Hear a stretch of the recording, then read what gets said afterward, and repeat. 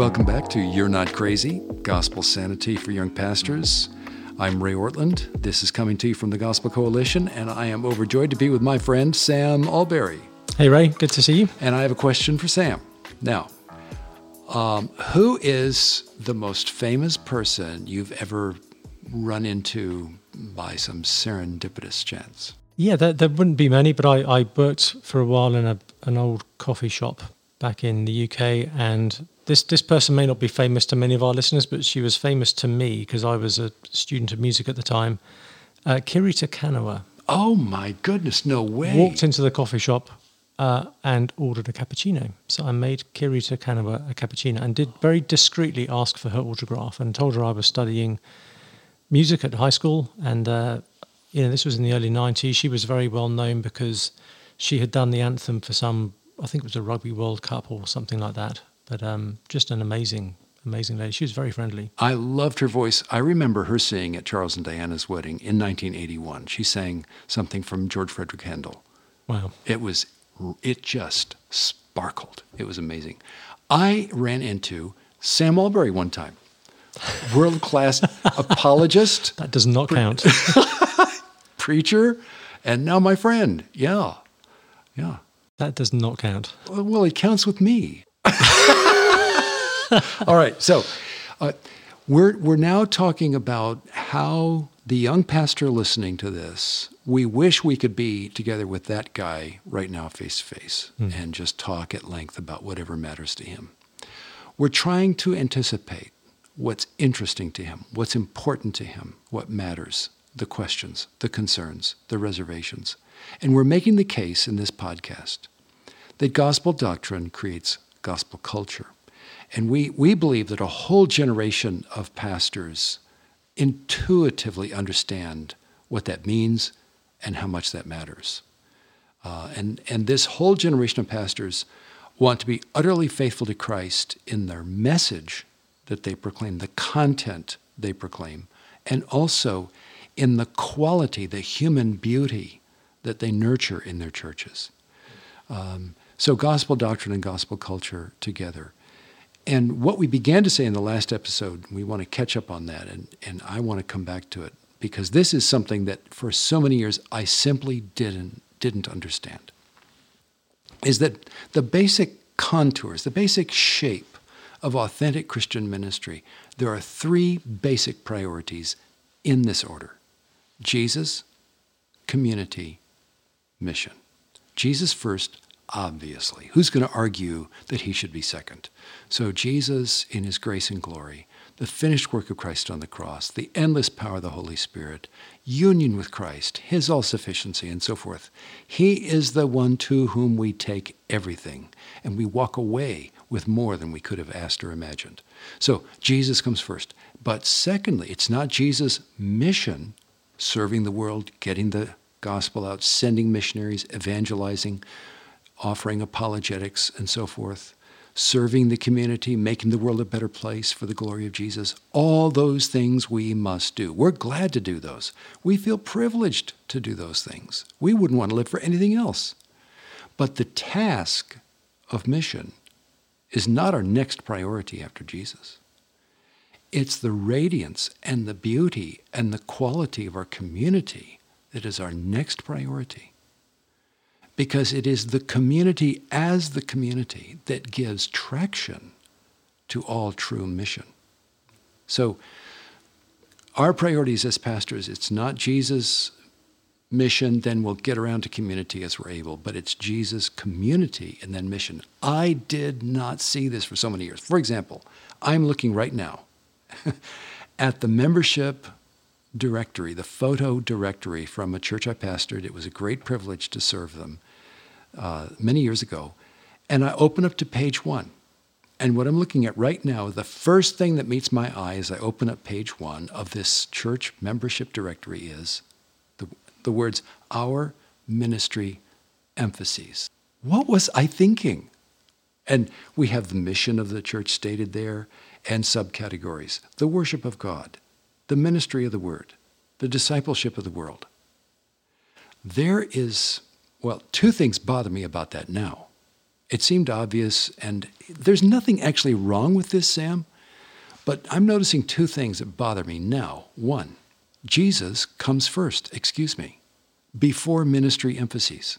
The first page in our church directory should have been our Savior, not our ministry emphases. Yeah, who was the head of the church? Hello. Oh, anybody at home, McFly? So here's the other thing that bothers me about that page that I supervised. There is not one single reference to our being a community together, a family together, brothers and sisters in Christ, sharing mutual love, esteem, honesty, honor, support, and so forth. So actually, this paradigm, this unself-critical, unself-aware paradigm of Christianity, on page 1 of the church directory I was responsible for. This is actually mission, Jesus, maybe community. At the time, I didn't see what the problem was. I think one of the interesting things about that is if we try and skip over the community part and go straight into mission, what we don't realize is that we're going to have much less effective mission, because part of the way God has designed his gospel to flourish is as we were looking at last week, it's the relational beauty that does so much to commend and to confirm the actual message that we preach. And if we just rush into simply mission as a bare task thing on its own, we won't have the same traction. So what you and I are saying is let's be self-aware as to what we're actually leaning into, what we're prioritizing, and we all want people to be evangelized, converted, and join the church and grow, right? So who in our city would be, in his right mind, would want to join this church? Why should anybody join? Why would any legitimately self-interested, self-motivated human being choose cheerfully to come join this church in Christ? Why? We owe the community, we must respect them enough to give them a good answer to that question.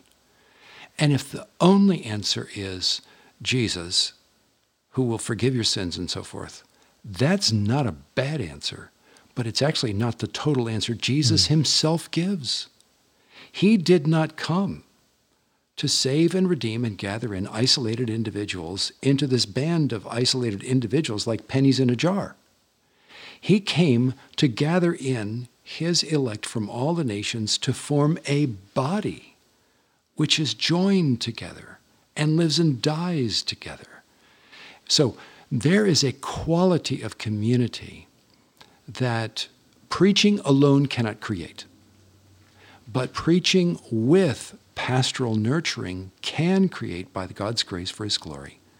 And that people in the city looking, your city, my city, looking at that community, something will resonate and they will say, my life would get better if I were in among those people. Well, Paul says in Ephesians 3 that it is through the church that the manifold wisdom of God is made known to the rulers and authorities in the heavenly places. It is that new society that God has created, that new type of reality God has created. That's how God blows a raspberry to the devil. Do you use that phrase here? No, I have no idea what you just said. So blowing a raspberry is... Oh,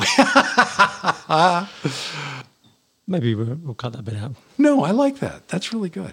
Sam Mulberry, you're being just sort of charmingly British, and I love that expression. I'm going to start using that. Okay, well there we go. Let's start a campaign. Yeah. If God really wants to stick it to the devil, he just has to point to his church, because there's a reality there that embodies and proves the beauty and the supremacy of Christ and the triumph of Christ. Now, when you're saying that, something inside me lights up. An awareness lights up that, well, one, I am not willing to pray and suffer and labor and give my life simply to maintaining an ecclesiastical institution that is not beautiful. But I am willing to labor and suffer and pray and give my life to the creation of a beauty that can astonish this generation and the next. I'll give my life to that. So what you're talking about, sign me up. And that's gospel culture. Well, if part of this then is not being so task-oriented that we become relationally unaware, how can the pastor himself cultivate that more relationally minded kind of approach to things? It's just got to start with me as a pastor, with you, Sam, every young pastor listening right now. Guys, we have got to stick our necks out and put our hearts out there and be vulnerable and show our hearts and give our hearts away to people. For example, Paul said in 1 Thessalonians chapter 2, verse 8, that these people had become very precious to him. He said, so being very affectionately desirous of you, we were ready to share with you not only the gospel of God, but also our own selves, because you had become very dear to us. And Sam, that extravagant language he uses there, affectionately desirous, very dear. That wasn't flattery, it wasn't exaggeration. He felt that way. And this man was seriously theological. He was the best theologian we've had in the last 2,000 years. And this richly theological, principled, conscientious, no-nonsense, non-compromising man of God was brimming with, overflowing with human emotion with people that pushed him toward them, and he poured his life out for them, not because it was a professional requirement, but because he couldn't help himself. The love of Christ had come into his heart through the gospel. It's interesting, not only does he feel that way, but he actually wants them to know that he feels that way. He doesn't just have that affection and know it himself. He knows they need to hear that. And it's a vulnerable thing, isn't it, to say something like that about anyone, because you're as you said, you're putting your heart out there in a way that the other person may not agree with you, or may not receive it in that way, or may not feel the same way. There is a risk to that, but it's evidently a risk Paul felt was necessary as part of his being a godly, authentic pastor. It's a Christ-like risk. Yeah. Our Lord put himself out for us. Now, in every sociological environment, there are acceptable and authentic ways of communicating this emotion, and there are awkward, counterproductive ways. So we got to know where we are sociologically, and use the words, expressions, the looks, and the gestures, and everything that is suitable, that is acceptable to people, that will resonate, that will work. Okay, fine, but we still have to stick our necks out. Yeah, the church should not be in any doubt as to how you feel about them. That shouldn't be a mystery. Oh, and why not lean over the pulpit frequently, look the people in the eye, and tell them, I love you. And here's why. Here's another reason why. And tell them. For when Paul, again, coming back, the language of Paul in 1 Thessalonians chapters 1 and 2, it's great to read those two chapters, 1 Thess 1 and 2, and circle the emotional words, all the words he uses to describe how he felt about those people. This was just one of the churches. Yeah. His heart was full. His heart was human. His heart connected with people and so forth. So anyway, later on he says, we were torn away from you and so forth. And then he says, for what is our hope or joy or crown of boasting before our Lord Jesus at his coming? Is it not you? So Jesus returns. He lifts us up into his presence. Paul is looking at Jesus. We're all looking at our returning Lord at the second coming of Christ, right? So Paul sees in his peripheral vision, his lateral vision, all these people rising from Thessalonica to Christ, and he looks at Christ, he looks over at the Thessalonians, and he is rejoicing at the second coming of Christ, because a pastor's heart for his people does not end when he gets a call to some other church. It will last forever. At the second coming of Christ, Sam, all the people you've pastored, they will be there. And they will be ready to meet Christ because of your service, your love for them, and that moment between Jesus and you and the people, that three-way relationship will be glorious. Paul is alerting us pastors that these people we're serving, they will always be precious to us, forever. The church is not your client as a pastor, and it's so easy to slide into that mentality. Or even worse than that is to think the church is there to serve my ministry. They're there to give me my platform. They're there to give me, the speaking opportunity, I was thinking as well of Philippians 4. Paul says, you mentioned about telling a church that you love them. Paul does exactly that to the Philippians. Therefore, my brothers, whom I love and long for, my, again, joy and crown, they are in no doubt about where they stand with Paul. And he wants them to know he longs for them. When he's not with them, that's painful to him. So your church is not your job. Your church is not your employer. In the eyes of the state, in the eyes of the IRS, it might be, but what do they know? We're talking about more glorious realities. And one of the ways God helps us as pastors to give our hearts away at this deep and rich and intense and profound level is he gives us the privilege of suffering. We enter into our own sufferings. We enter into other people's sufferings. We get past ourselves. We're forced out of selfish cost-benefit calculations and transactional relationships. And our hearts become wonderfully broken just living in this world and pastoring people who are living in this world. And as that happens, plus we see the future, we see the brokenness of the present, we see the glory of the future.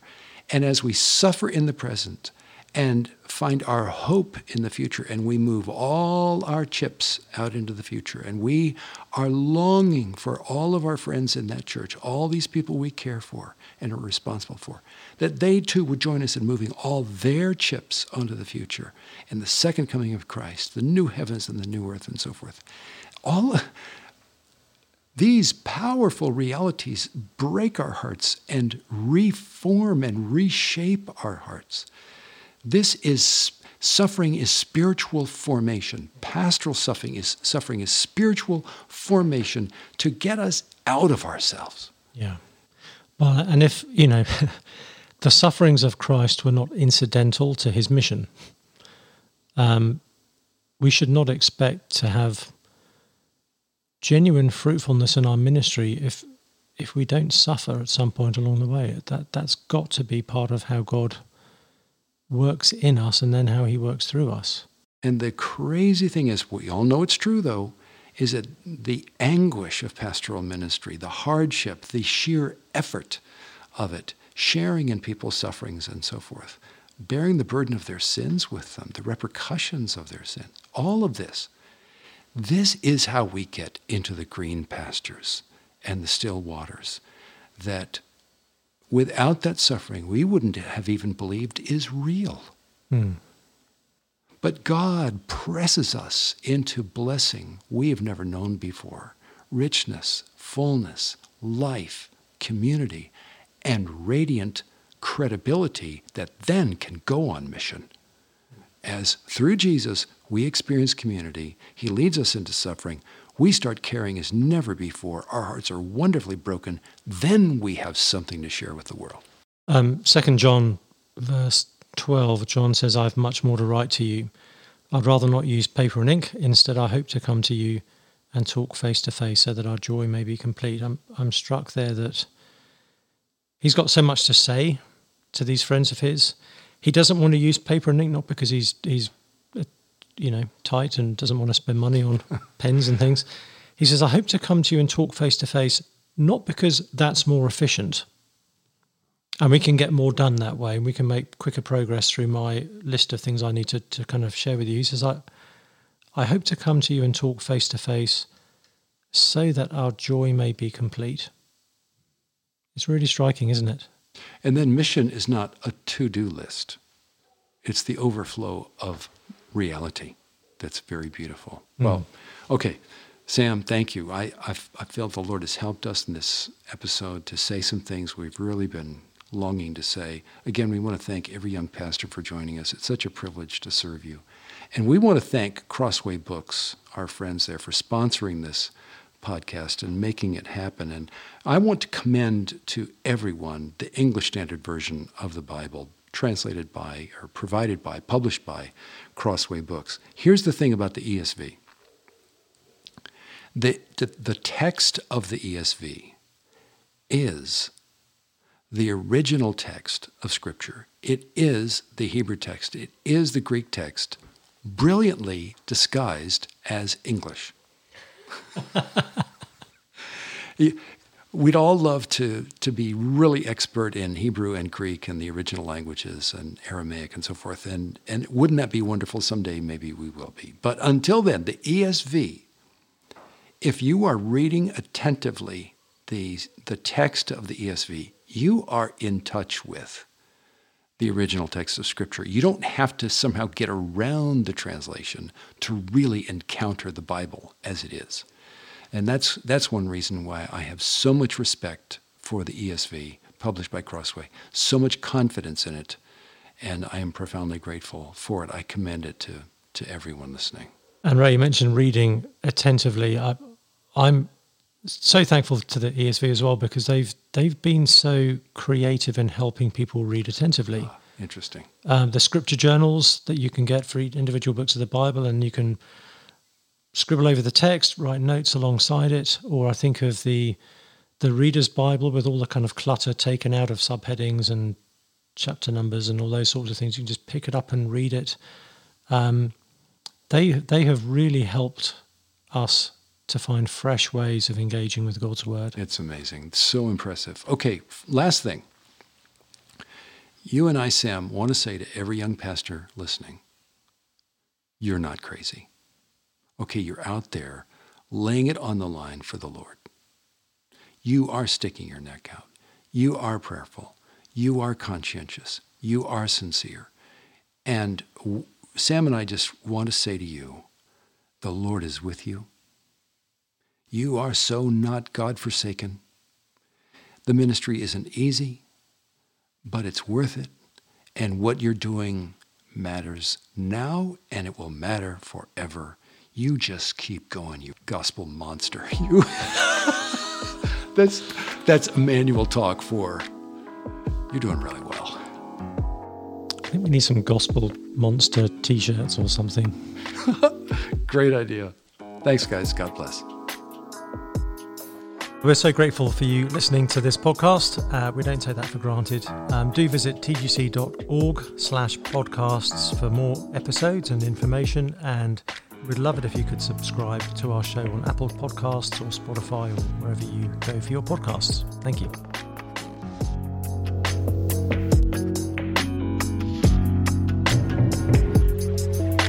The You're Not Crazy podcast was made possible by multiple team members at TGC. That team includes the hosts of the show, Ray Ortland and Sam Alberry, as well as Stephen Morales and Andrew Lapara as executive producer and producer, Heather Farrell, our podcast lead, Gabriel Reyes, our graphic designer, and Josh Diaz, our audio engineer. You're Not Crazy is a part of the Gospel Coalition Podcast Network.